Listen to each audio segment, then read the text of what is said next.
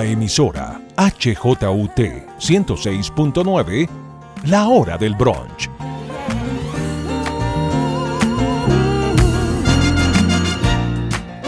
Un encuentro semanal en medio del desencuentro general.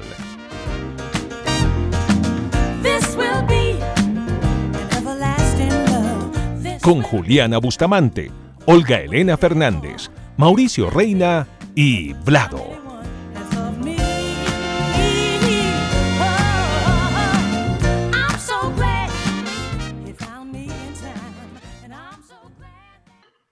Hola, hola, bienvenidos a la Hora del Brunch, una nueva edición esta semana para conversar con mis amigos sobre diferentes temas de actualidad que hoy nos convocan y que todos los sábados salen en el ciberespacio y los domingos a la 1 de la tarde en la emisora HJUT 106.9 de Bogotá.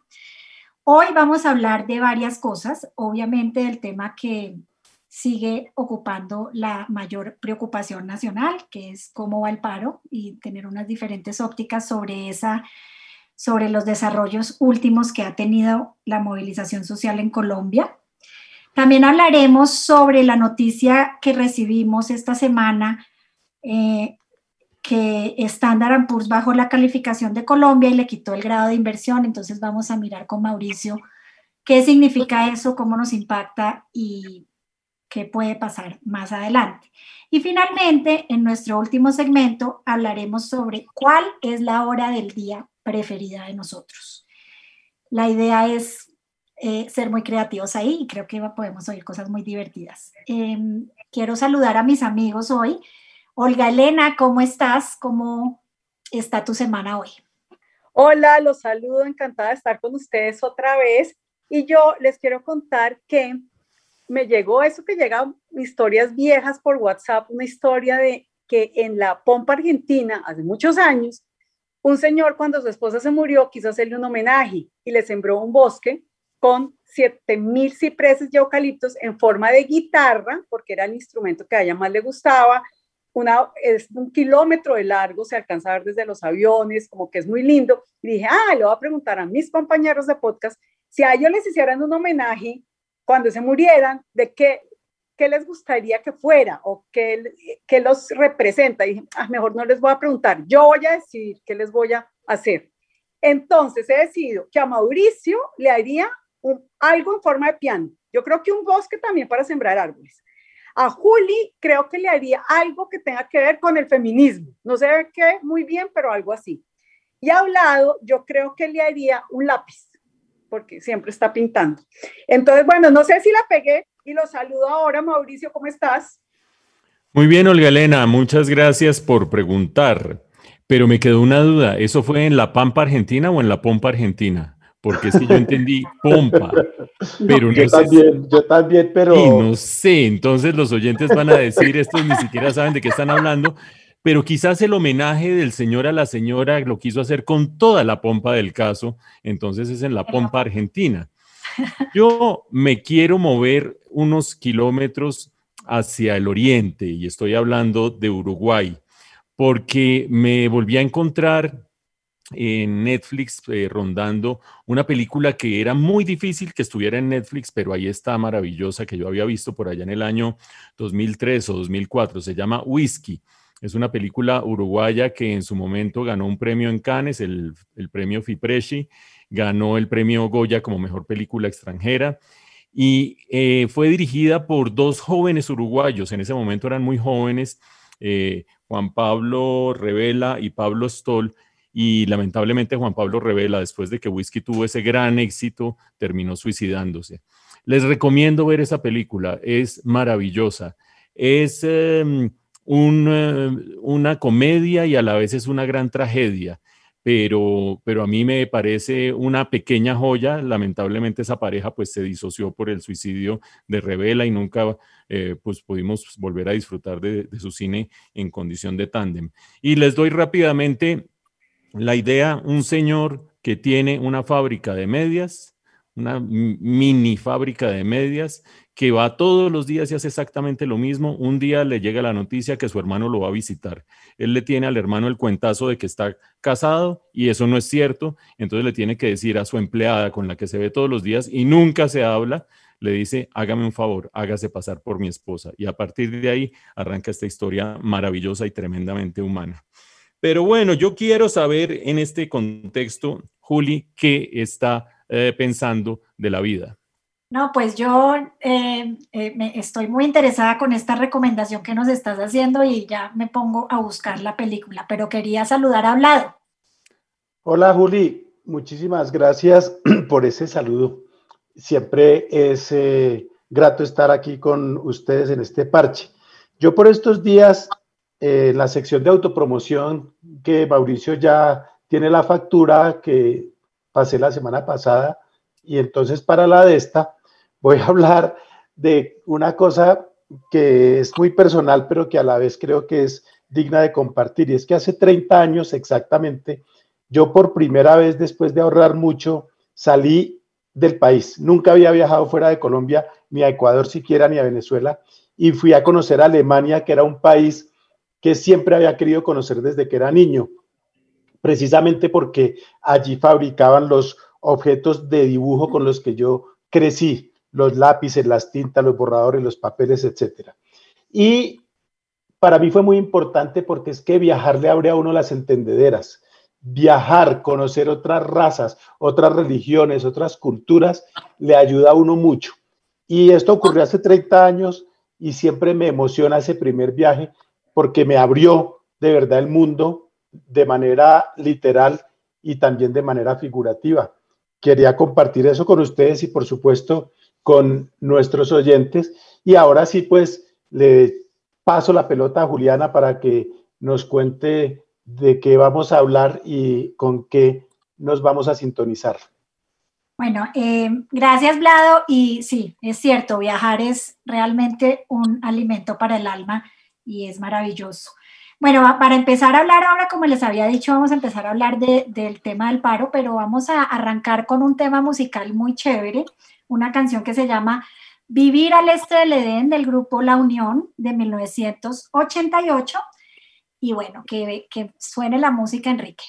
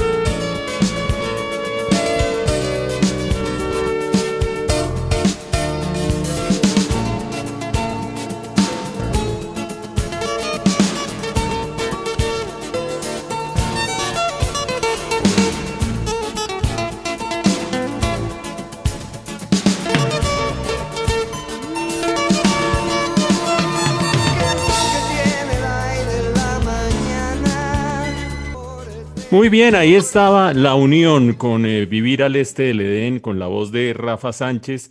Esa cosa de cómo envejecen los rockeros es una cosa que es indescifrable, ¿no? Algunos absolutamente llevados pues por la vida que tuvieron, otros como Rafa Sánchez, que también tuvo su vidita y así lo han confesado junto con todos los demás de la unión, pues creo que envejece bastante bien, como podrán ustedes atestiguarlo por cómo da sus entrevistas hoy en día.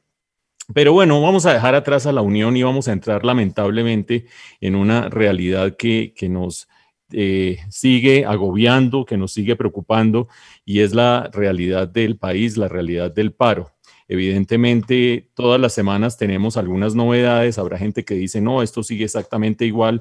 Yo quiero destacar algunas cosas que han venido sucediendo porque ya completamos 3 semanas, cuando ustedes oigan este espacio, ya sea en la radio, en la HJUT, los domingos a la 1 o antes en el ciberespacio, vamos a haber completado casi 3 semanas y media de estar en paro.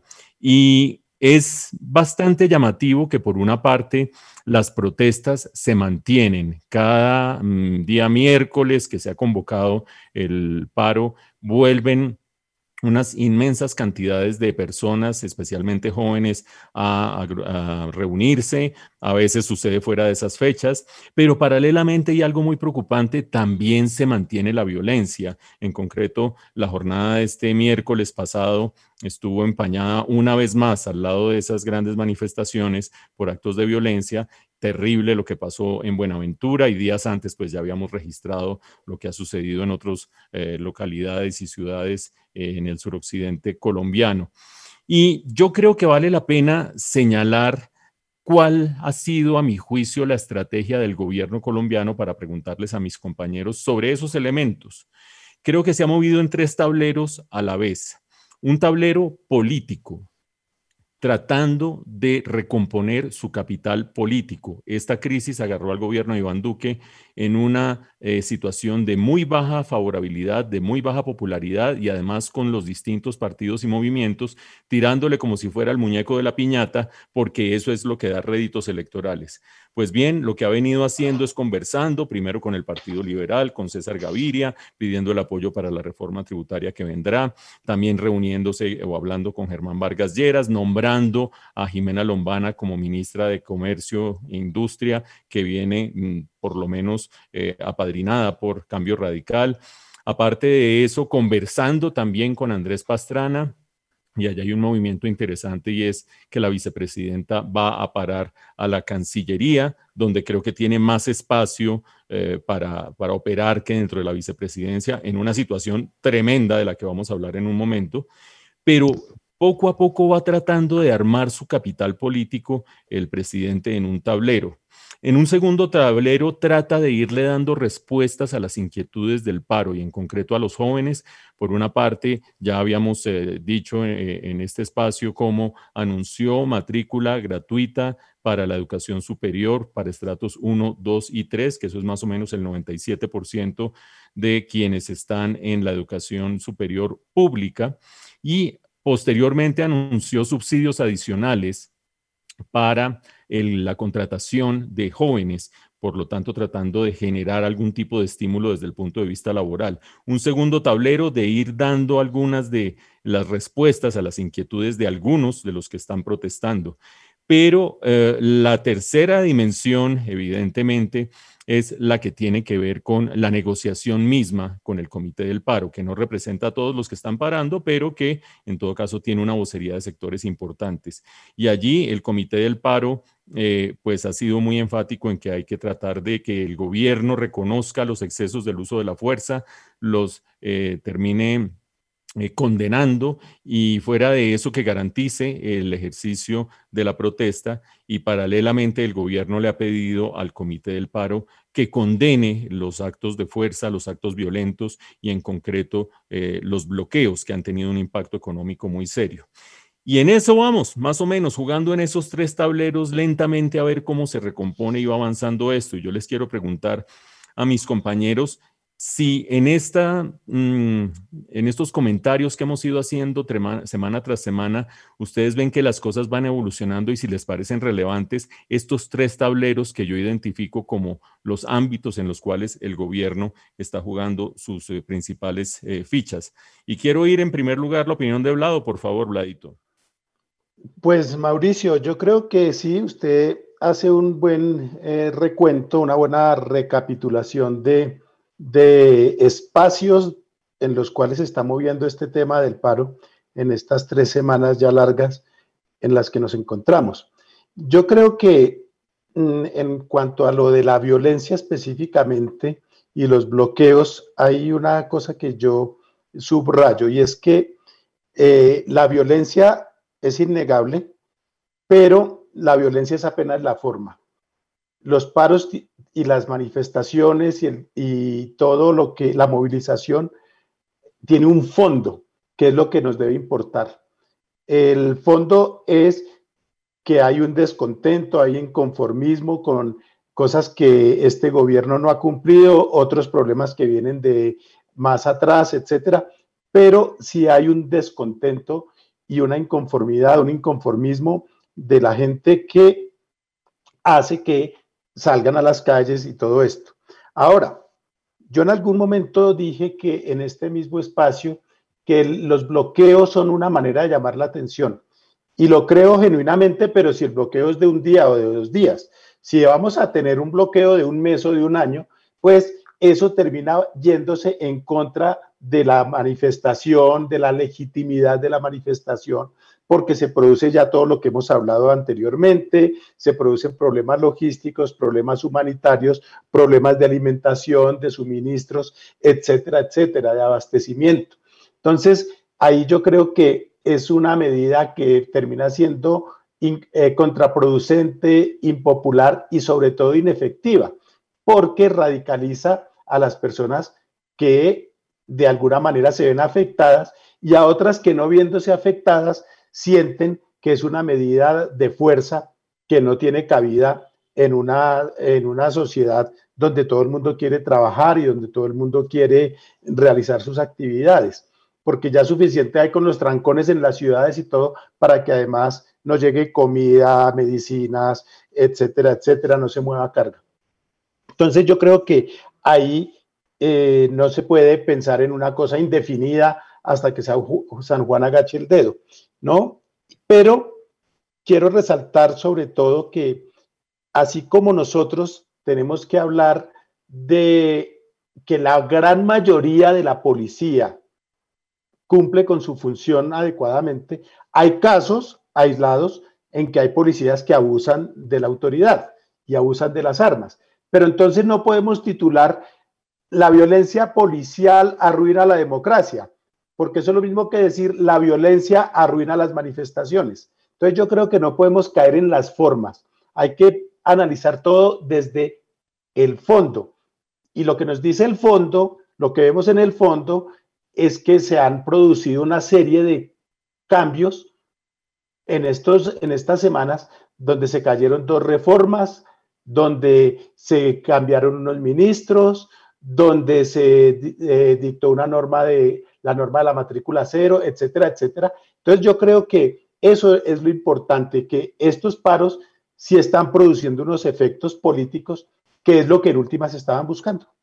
Entonces así es como yo veo la cosa y pues este movimiento pues obviamente también hace parte de movimientos sociales que han ocurrido en otras partes, en otros países. ¿Sí o no, Juli? Pues sí, claro que sí.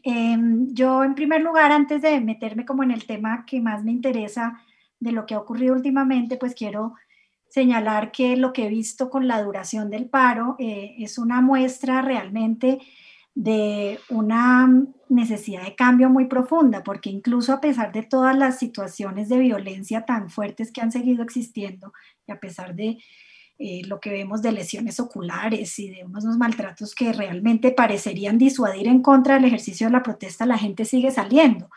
Y eso me parece que es muy indicativo de la falta de digamos, de respuestas que todavía no encuentran un eco suficiente con todas las cosas que debemos reconocer que han pasado, lo que decía hablado, o sea, la caída de las reformas y todo, pero la inconformidad es tal que todavía la gente no siente que esté pasando lo suficiente. Y habrá que ver cómo se desgasta ese movimiento o cómo se transforma en una posibilidad política importante, que sería para mí lo más importante que podría salir de acá, que esta movilización termine transformada en algo realmente como una opción política novedosa y distinta.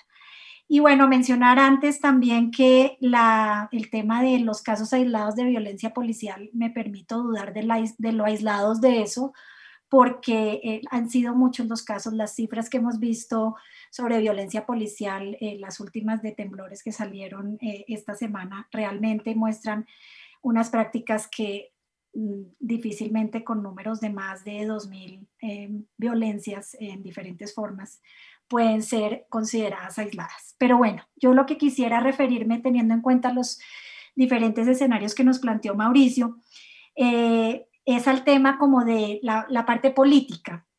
Yo creo que un frente clave en este asunto es el tema de la política exterior. Y lo que vimos con el cambio de la canciller, pues nos va a dar un poco la pauta de qué es lo que sigue.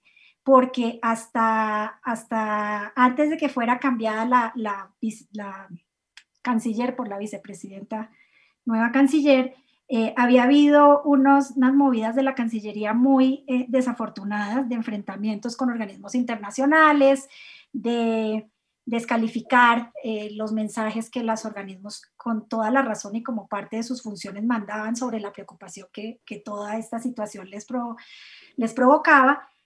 Entonces, pues habría que ver qué es lo que va a pasar con Marta Lucía Ramírez ahora en la Cancillería, porque en este momento está la Comisión Interamericana de Derechos Humanos esperando la respuesta del Estado sobre una solicitud de visita in loco para ver la situación de derechos humanos en Colombia a raíz de estas movilizaciones. Estas son visitas que son parte de la función de la Comisión Interamericana, y la idea sería que viniera a Colombia a observar qué es lo que pasa, recoger testimonios de diferentes sectores, y generalmente de esto sale un informe que generalmente pues condena al Estado, por lo menos en un llamado, y hace unas recomendaciones.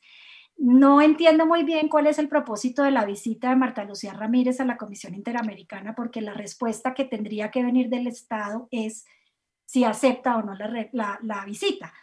Supongo que lo que quieren es ir a decir que siguen siendo democráticos y que este es un país que respeta los derechos humanos, entonces que para qué la visita, o que la hagamos después, o que miremos a ver. Yo creo que ojalá no sea así, pero la respuesta que debería dar el Estado en este momento es que acepta la visita, porque además han sido unánimes todos los organismos internacionales condenando las violaciones que han pasado en Colombia en el marco de la protesta. Claro, de lado y lado, pero cuando vienen del Estado tienen un impacto diferente y tienen una significación distinta. Y en ese sentido vale la pena recordar que en Chile, cuando fue lo de las movilizaciones del 2019, hubo una visita de la CIDH, que fue la que permitió visibilizar una cantidad de problemáticas que a nivel interno no se estaban viendo y que ayudaron a movilizar la agenda que en este momento vimos que salió adelante en Chile después de las movilizaciones, que es lo que llevó a que se hubiera elegido una asamblea constituyente muy diversa, que resulta ser un gran resultado de las movilizaciones. Sin embargo, acá ha salido la preocupación, o digamos ha salido el discurso de que entonces, siguiendo el ejemplo de Chile, deberíamos cambiar nuestra constitución. Y yo creo que el llamado debe ser a que las movilizaciones son oportunidades de transformación, como pasó en Chile, pero que cada país tiene un proceso y un camino diferente. Y en el caso colombiano, no es cambiar la constitución lo que necesitamos es cumplir una constitución que está muy bien hecha, muy bien pensada, pero que llevamos 30 años en deuda de volver una realidad, y que lo que necesitamos es precisamente liderazgos nuevos que hagan realidad esa constitución. Entonces creo que es importante mirar sobre los impactos de las movilizaciones en cada país, porque eso no es lo mismo, ¿o no, Olga Elena? Estoy de acuerdo. toda protesta es diferente por temas diferentes y tiene resultados diferentes. Y a mí eso me preocupa mucho, querer copiar otros países porque a ellos les resultó. Yo quisiera en un segundito que nos acordáramos un poco qué pasó con lo que llamamos la primavera árabe, ¿no? Que fue del 2010 al 2012.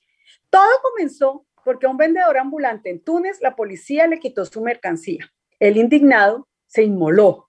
La gente indignada porque él se inmoló, empezó protestas y protestas y protestas. Como el efecto dominó, llegó a 11 países árabes y no todos tuvieron el mismo resultado. Entonces veamos qué pasó. Sí, por ejemplo, en Túnez y en Egipto cayeron los gobiernos, pero los gobiernos que siguieron no eran tan buenos tampoco, porque eran gobiernos islamistas mucho más extremistas que los otros. ¿Qué pasó, por ejemplo, en Libia y Siria? Los gobiernos se negaron a abandonar el poder con el resultado de una guerra civil de 6 meses en Libia, pero una de 9 años que aún no termina en Siria y que no hace falta que digamos el horror que ha sido eso. Entonces aquí el mensaje que yo quiero dejar es, hay que parar en algún momento. Sobre todo Blau ya hizo un listado, Mauricio también, de todas las cosas que se han obtenido en este paro, en esta protesta.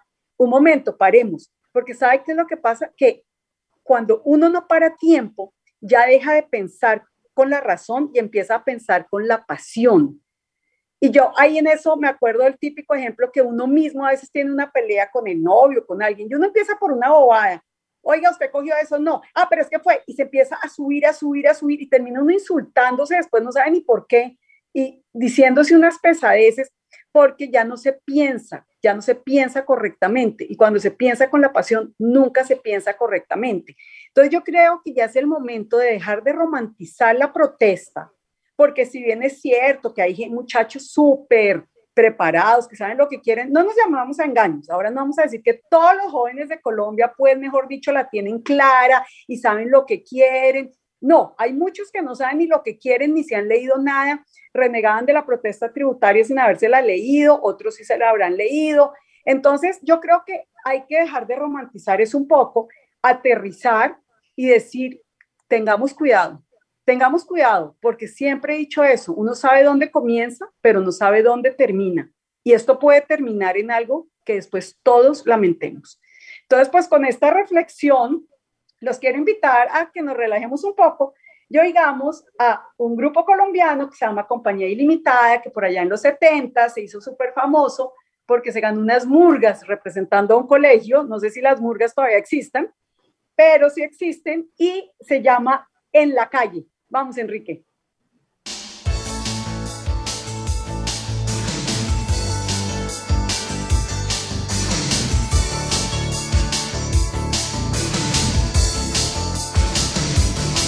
Si te encuentras solo al atardecer y no tienes nada más que hacer, toma tu Walkman, ponte en camino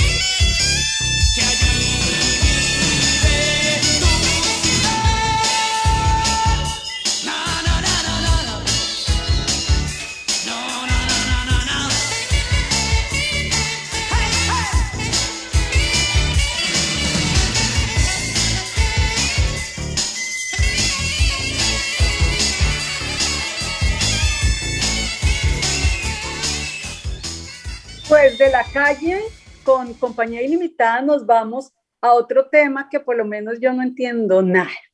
Esta semana leímos que una calificadora de riesgo le bajó las notas a Colombia, o la nota, no sé ni siquiera cómo se dice. Y yo no sé eso qué quiere decir, quién es esa calificadora, por qué tiene derecho a calificarme, qué significa esto para el país. Quiero saber si además le bajaron la calificación al país por la pandemia o por las protestas o porque ya veníamos muy mal.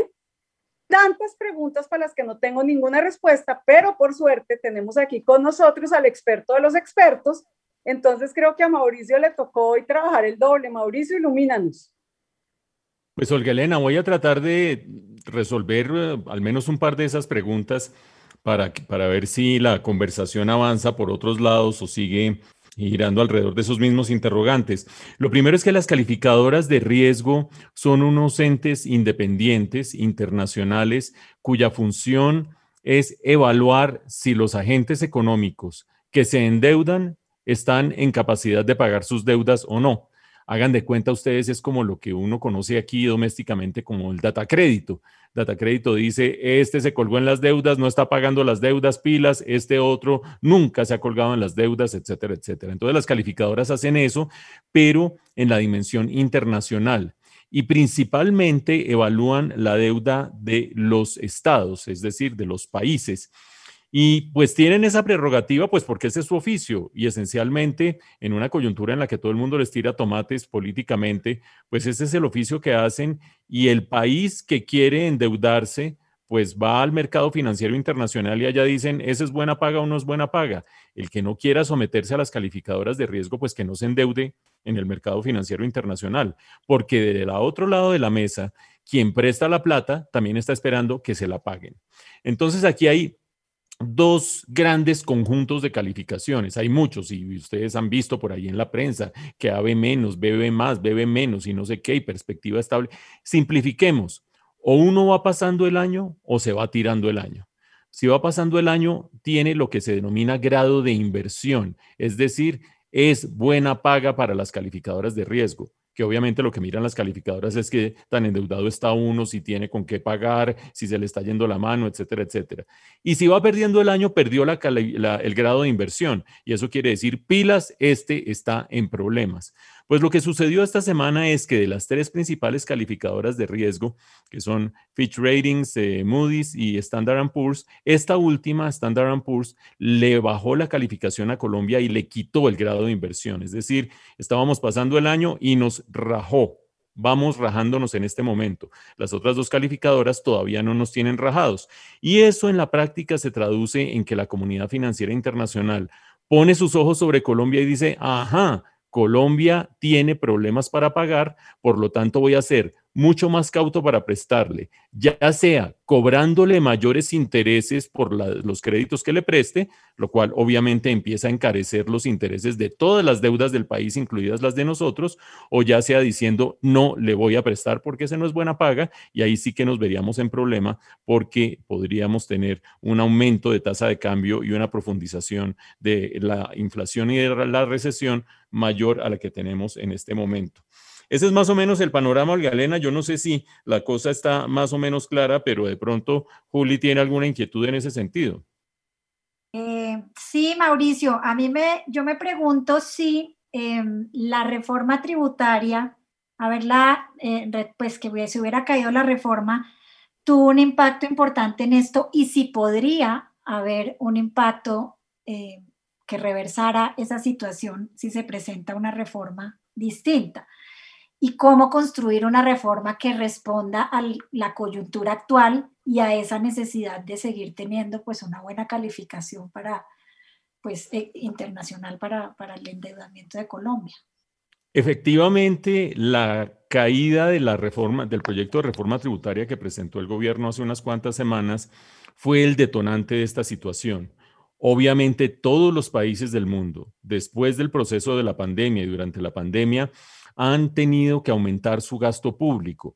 Todos estamos descuadrados frente a lo que habíamos estado históricamente en términos de desequilibrio fiscal, de déficit fiscal. Y todos los países del mundo estamos aumentando nuestro nivel de deuda pública.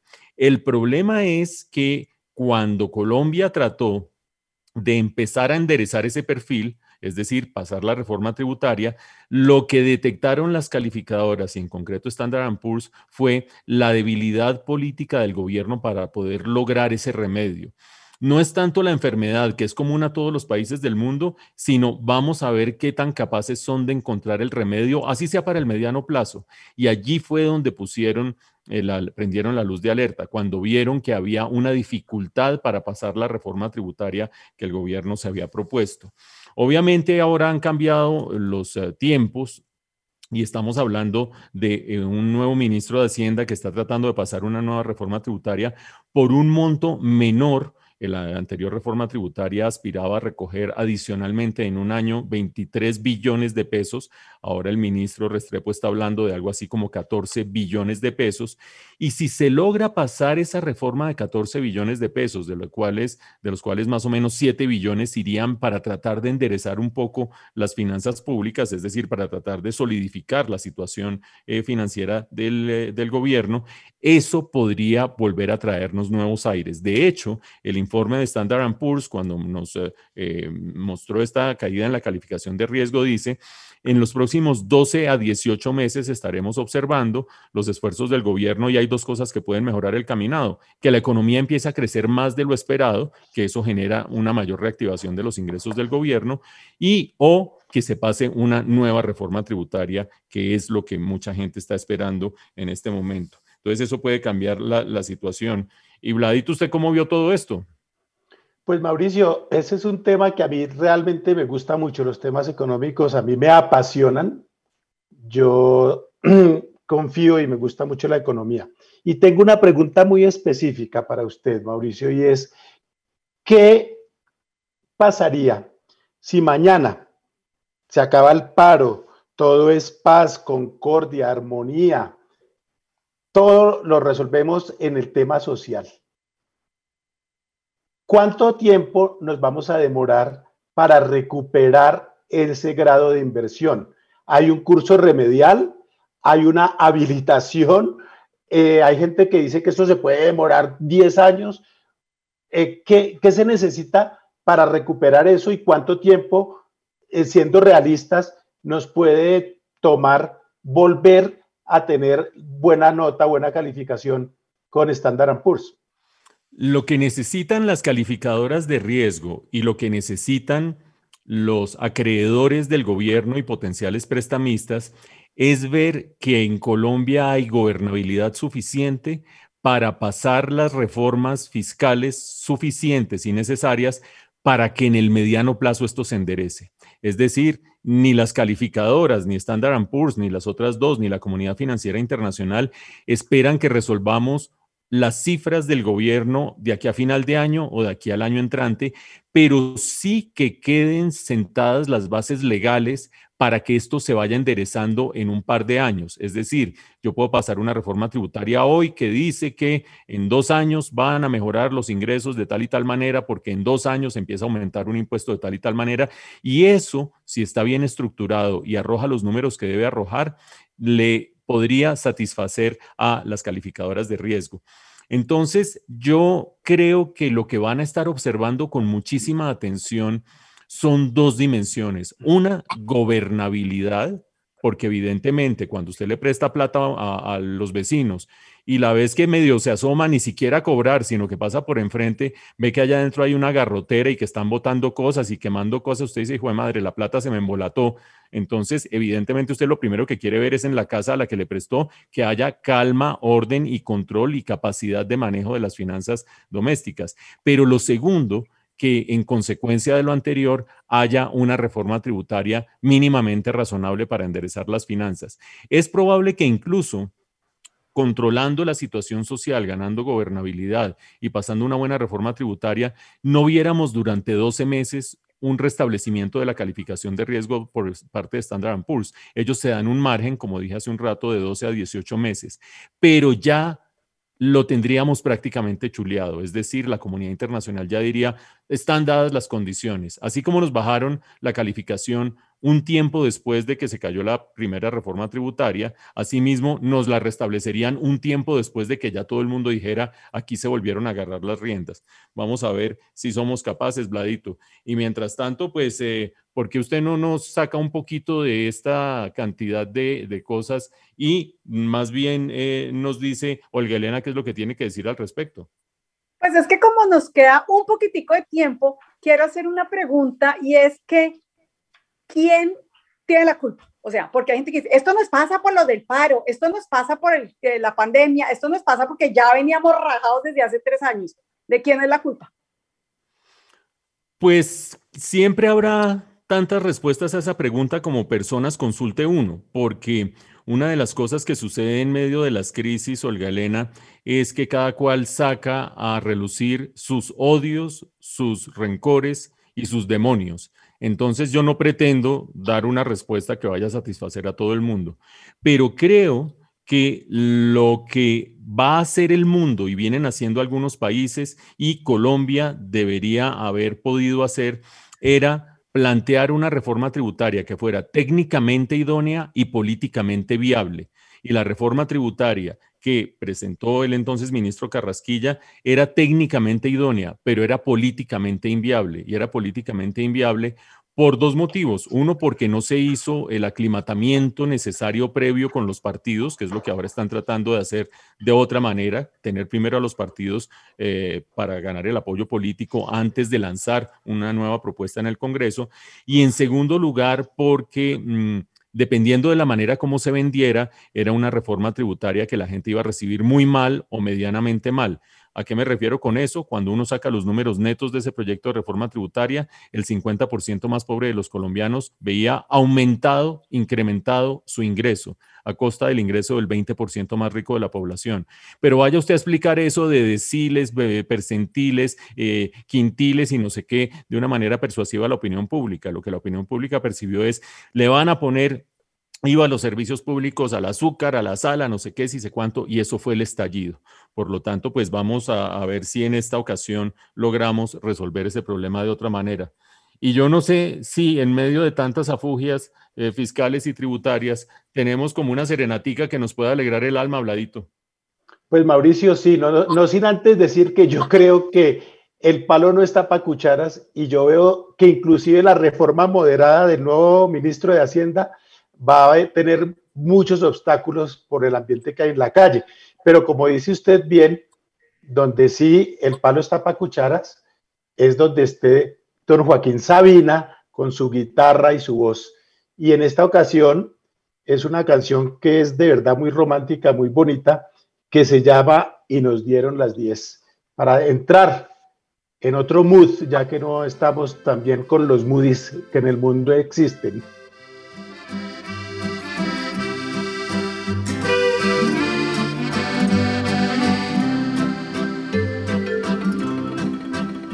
Fue en un pueblo con mar, una noche después de un concierto. Tú reinabas detrás de la barra del único bar que vimos abierto. Cántame una canción al oído y te pongo un cubata, con una condición: que me dejes abierto el balcón de tus ojos de gata. Loco por conocer los secretos de tu dormitorio. Esa noche canté al piano del amanecer todo mi repertorio. Los clientes del bar, uno a uno, se fueron marchando. Tú saliste a cerrar, yo me dije cuidado chaval, te estás enamorando. Luego todo pasó, de repente, tu dedo en mi espalda dibujó un corazón y mi mano le correspondió debajo de tu falda. Caminito al hostal nos besamos en cada farola. Era un pueblo con mar, yo quería dormir contigo y tú no querías dormir sola. Y nos dieron las 10 y las 11, las 12 y la 1 y las 2 y las 3. Y desnudos al anochecer nos encontró la luna.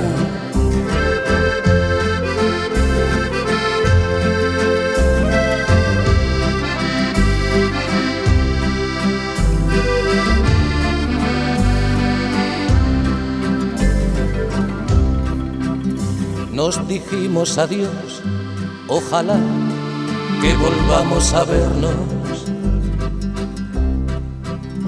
El verano acabó, el otoño duró lo que tarda en llegar el invierno. Y a tu pueblo el azar, otra vez, el verano siguiente, me llevó y al final del concierto me puse a buscar tu cara entre la gente. Y no hallé quien de ti me dijera ni media palabra.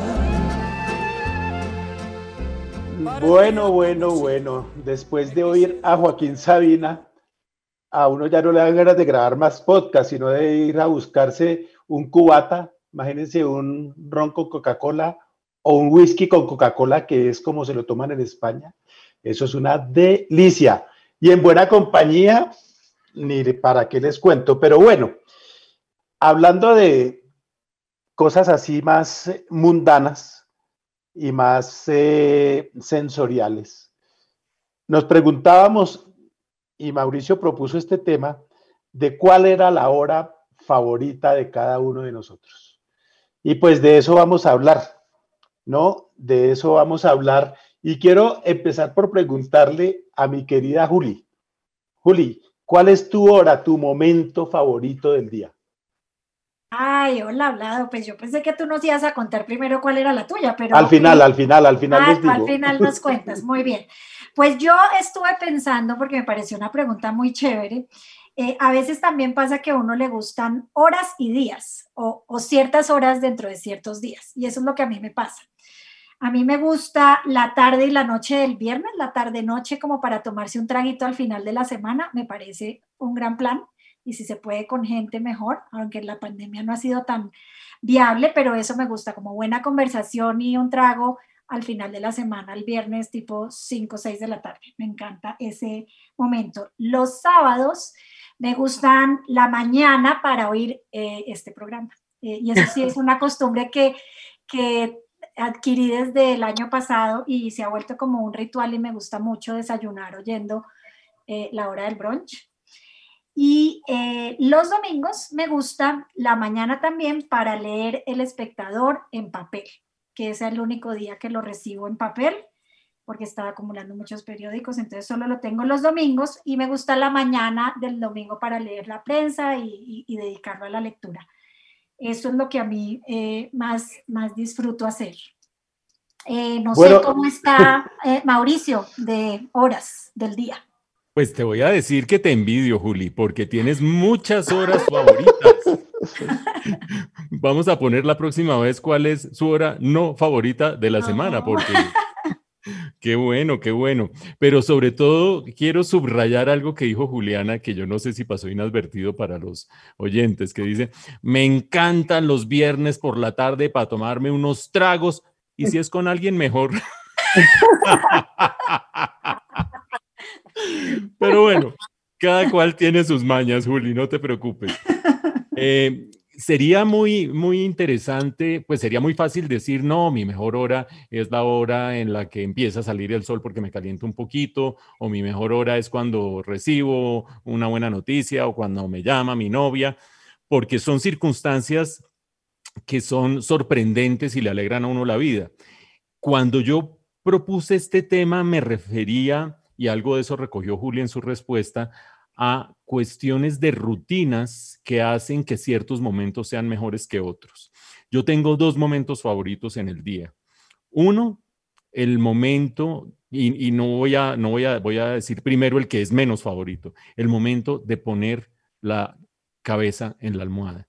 Generalmente tengo enfrente el iPad o algo para ver lo que salga en YouTube y poner una canción de jazz o lo que sea, pero ese momento de poder finalmente desconectarme es un momento maravilloso para mí. Pero el momento definitivamente que es el mejor para mí en el día es el que va entre las 5 y las 6 de la mañana. Sí, está uno un poquito dormido, está recién levantado, etcétera, etcétera, pero hay un paréntesis inmenso frente a las obligaciones del mundo. A esa hora nadie llama, a esa hora nadie escribe. Bueno, hay unos hijos de madres que escriben, pero bueno, y uno no tiene que responderle a nadie y uno puede estar oyendo lo que sea, pensando en lo que sea, haciendo lo que sea. A las 6 arrancan ya las noticias de radio y ahí volvió el mundo real, pero de 5 a 6 me parece que es ese momento de recogimiento y ese momento en el que uno se aleja finalmente del mundanal ruido y de algo que es tenaz en estos últimos meses, si no año y medio por ahí. Se logra uno desconectar de las rutinas preestablecidas. Entonces, esa es más o menos mi relación de los buenos momentos de cada día. Olga Elena, ¿tú cómo andas? Pues a mí, para contestar esta pregunta, voy a echar una historia un poquito, y es que parte del éxito de la evolución y que el ser humano exista es que no tenemos ciclos de sueños iguales, ¿no? Porque si no, los depredadores nos habrían comido. Entonces, en eso de que hay gente que es muy inteligente por la mañana y otra que funciona mejor por la noche y todo, a mí me salió la de la noche. Yo por la mañana ni pienso, ni oigo, ni entiendo, ni me quiero levantar de la cama, soy un ente. Entonces, para mí la noche es maravillosa para todo. Ahí es cuando me gusta leer, cuando me gusta escribir. Además, nadie llama, nadie molesta. Soy súper noctámbula. Si me toca escoger un momento exacto del día que me hace feliz, no importa la hora, en el momento en que me duche. O sea, la ducha no la cambio por nada del mundo. Y a diferencia de la mayoría de la gente, me gusta más la semana que el fin de semana.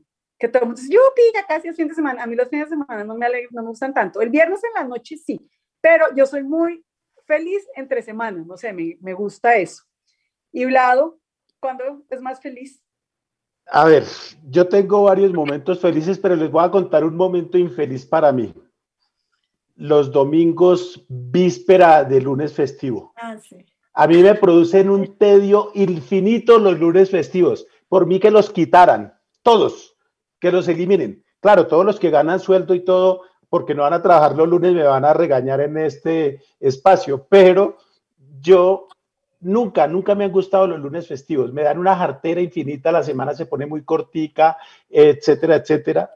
Pero bueno, pero ahora voy a hablarles de los que me gustan. Últimamente, a raíz de la pandemia, que me metí mucho en la cocina, en los días más recientes o en semanas más recientes, he aprendido a hacer unos omelets que ustedes no se imaginan la delicia. Entonces, no nos imaginamos porque no nos invita. Es que estamos en pandemia. En el momento en que lo pongo en el plato y lo veo, cada vez les cambio los ingredientes que lleva por dentro y tal. Para mí eso es una delicia, ese momento en que lo veo en el plato solito ahí, el omelette, o la omelette dirán. La omelette, la omelette, exacto. Pero yo como con mi español chapucero. Machacado, como dicen en ciertos círculos. Pero entonces me gusta ese momento, me gusta el momento de servir la omelette en el plato. Pero hay un momento que a mí me produce una satisfacción inmensa y lo tengo varias veces a la semana y al mes. Es el momento del cierre, de entregar, de poner send, se fue la caricatura o se fue la columna o se fue el PDF de un pasquín para la imprenta. El momento del cierre, el momento en que uno dice, terminé el artículo de hoy o la caricatura de hoy o esta edición se cerró. Para mí, esos son momentos sublimes, Mauricio. ¿Usted qué más puede agregar al respecto? Usted que también escribe y sabe de lo que estoy hablando. No, a mí me han producido inquietud dos de las reacciones de ustedes. Bueno, fuera de la de Juliana, que le gusta le parece fantástico echarse varios tragos los viernes por la noche. Ojalá con alguien. El primero es el de la omelette. Yo no cocino nada. Voy a decir esto desde la más profunda ignorancia y sin el ánimo de ofender. Pero cuando alguien me dice, no, yo soy feliz cuando hago una omelette, me acuerdo de cuando a mí me preguntaban, ¿y usted qué sabe hacer? Y yo decía, un huevo frito. Pero no lo quiero ofender, Vladito, y con seguridad muchos de quienes nos están oyendo. Quedan riquísimos. Esto es un arte, no, la omelette, esto es un arte, eso es una vaina absolutamente compleja y maravillosa. No lo dudo, pero suscribo el punto de vista de Olga Elena que no le celebramos sus omelettes porque hasta el momento no las hemos podido probar. Y el otro punto que me llama la atención es el que dice Olga Elena también de los viernes, porque pues en el colegio y en la universidad los viernes eran unos momentos fantásticos, así como para Felipe el de Mafalda era terrible el domingo por la noche cuando se acercaba el lunes. Y en ese sentido también me parece a mí muy llamativo que a usted no le gusten los domingos por la noche del lunes festivo. Para mí es una gloria saber que el otro día es festivo. Cada vez menos porque cada vez los días se parecen los unos a los otros y todo es igual. Pero cada vez me parece que todo es lo mismo. Ahora, usted dijo que había un momento malo y yo quiero rápidamente preguntarle a Olga Elena y a Juliana su momento malo de la semana y rapidito para despedirnos. Ay, pero yo no quería decir el momento malo, yo quería decir algo que me acordé del tipo que compra zapatos que son 3 tallas más chiquitas. Y entonces le dicen, ¿usted por qué se pone zapatos tan chiquitos? Y dice, porque es que mi vida es tan infeliz que el único momento feliz de mi vida es cuando me quito los zapatos. Ahora sí, Julia, después de mi chiste malo, puedes decir lo que quieres. Malo no, macabro. Pero entonces, ¿no tienes horas malas tú o qué? Toda la mañana, o sea, desde las 5 hasta las 12, ¿qué más? Uy, no. A ver, ¿yo qué hora mala del día tengo? No, bueno, perfecto, no. No tengo hora mala. Yo creo que tal vez lo que más me cuesta trabajo, yo no soy tan madrugadora como Mauricio, es la levantada a las 6:15, organizar colegio y todo eso, me cuesta trabajo. Entonces, admiro al que puede disfrutar esa madrugada tan profunda como las que hace Mauricio. Bueno, muy bien, pues gracias en todo caso por compartir con nosotros esa pequeña hora mala, porque tienes 15 horas buenas en la semana y te cuesta un trabajo encontrar la mala. Qué alegría ser como tú. Y de esa manera, pues nosotros nos despedimos aclarándoles algo. Para nosotros, la mejor hora de la semana y la quisimos guardar de última es esta que compartimos con todos ustedes. Entonces nos volvemos a oír en 8 días. Chao, chao.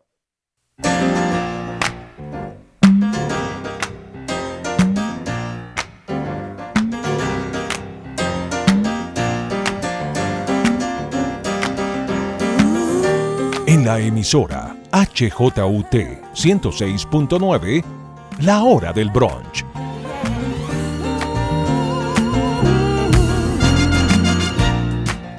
Un encuentro semanal en medio del desencuentro general.